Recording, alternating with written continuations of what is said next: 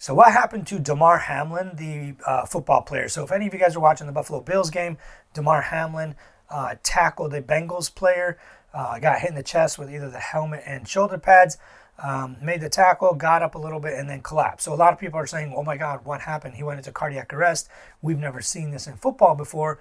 What is actually going on? So if you watch other sports, especially like baseball, lacrosse, anything with a small hard object that could hit a player in the chest, whether it's a pitcher or a catcher, lacrosse, goalies, you'll know that there's this condition called commotio cordis. It's kind of rare. It's about 10 to 20 cases per year. So it's quite rare, but it does happen. Now, are there other things that could have happened? Yeah, there's probably 3 to 4 possibilities. HOCM is the most common. HOCM, or hypertrophic obstructive cardiomyopathy, is the most common cause of sudden cardiac death in athletes. They have a thickened heart muscle. This is the heart. The muscle in the heart is super thick, and so when it squeezes, it has no room. There's no room to pump blood, and when they're exerting themselves, when they're normally like not doing anything, the heart's going like this, and there's enough blood going. But when it's going really, really fast, there's not enough blood flow, and then the coronaries, the arteries that feed your heart, don't get enough blood flow. You don't get enough blood flow to your brain. You go into a deadly heart rhythm, and you can collapse and die. So what happened to Damar Hamlin is different. That is not what it is.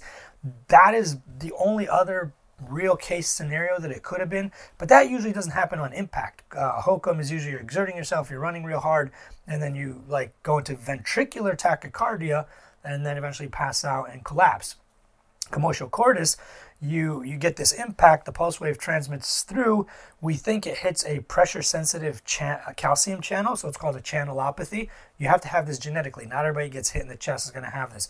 You have this genetic underlying channelopathy or long QT syndrome or something to that effect. There are lots of other ion channels that we don't know, but we do know there's a calcium one that is pressure sensitive. It hits that, causes the sound wave or like impact wave to trigger that calcium channel, and if it hits at the exact moment in the cardiac cycle, you go into torsades and then ventricular fibrillation. Very horrible, deadly heart rhythms, not like the ventricular tachycardia that you get from HOCM.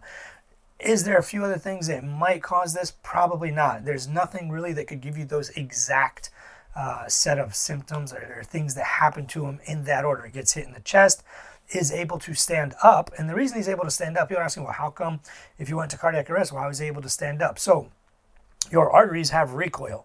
When your heart squeezes, it pushes blood forward into your arteries. They dilate out, they fill up, valves close. Let's say your heart stops at that moment in time, or at least pauses before the next beat.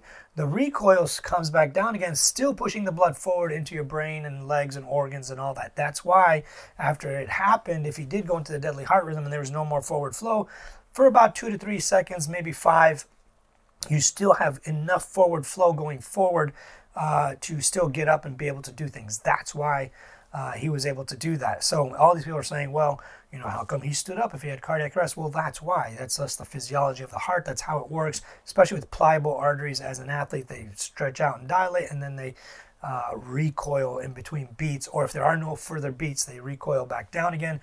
You still have forward flow, and that's how he does. Some people are asking, well, is it myocarditis? So this is my job. I'm a cardiologist. Been doing this a very, very, very long time. Myocarditis does not cause sudden cardiac death. I'm sure you can find an article somewhere that says maybe it does or it can. Yeah, absolutely. You can find articles that show almost anything. But if you follow Occam's razor, which is a rule that says if the simplest explanation explains it, you don't need to be looking for crazy things. Can he have had ice cream 3 days before and the ice cream triggered something? Yeah.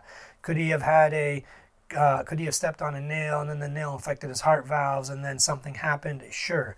There are lots of bizarre, complicated things that are also possibilities. But when you have one simple answer, simple solution, it describes and explains everything, there's no reason to go looking for something wild and out of the ordinary. The other question is people are asking, well, the impact didn't look that hard. When he hit his chest, it didn't look that hard.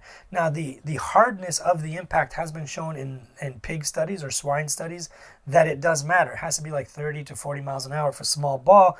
But the impact of two players running at each other at about a football speed, which it kind of depends. The fastest player in football runs about 22 miles an hour. But let's say these two players are running towards each other at like 5 up to maybe 15 miles an hour, somewhere in that range. I don't know. There is quite a bit of impact, and that pulse wave was transmitted, the impact wave was transmitted, hit the calcium pressure channel, and that's what triggered it.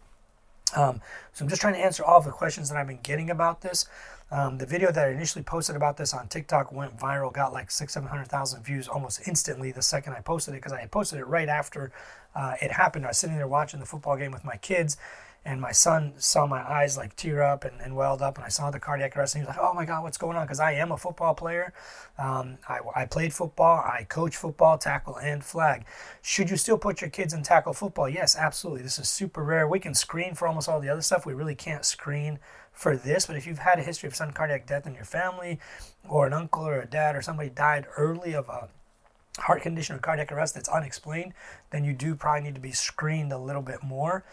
There's not a good way to screen for this, though. A lot of people are saying, well, these are $1 million athletes. They get the best screening in the world. They see the best nephrologists and cardiologists and doctors and all that. Yeah, true, but this is something you can't really screen for. There's not like a good genetic test or an ultrasound or an echogram. Like Hokum, we can do an echogram. Even on EKG, if it's bad enough, you could see it. But this is not something you can catch easily with testing. So should your kids still play? Yeah, absolutely. Now, if you're worried about concussions and other broken bones and other injuries, absolutely, you don't have to play. But if you're worried about this is probably not going to be something that will happen to your child. More, protection and padding could help. They have tested in lacrosse players, pitchers, and other, sports. If you put stronger padding, like even metal, if a baseball could still trigger it. They've done those swine studies too, where they had a pig hanging, sedated obviously, but trying to see if the impact of a metal or padding or something would protect them. It was still happening. Of course, the harder and stronger the padding, the less likely. And of course, if it's metal, even less likely. But these kind of paddings in these sports are usually very lightweight, so the players can run very, very fast without having to get injured. So that's kind of where we stand on it. That's my best guess as to what happened. Could I be wrong? Obviously, sure. They're going to do further testing. They're going to try to figure out exactly what happened. My best guess is this is what happened. It's called commotio cordis. Super rare. And this is kind of how it works. And these are all the questions that I've gotten about it. I hope that answers it. Grab a bunch of my free stuff below and subscribe for more cardiac info.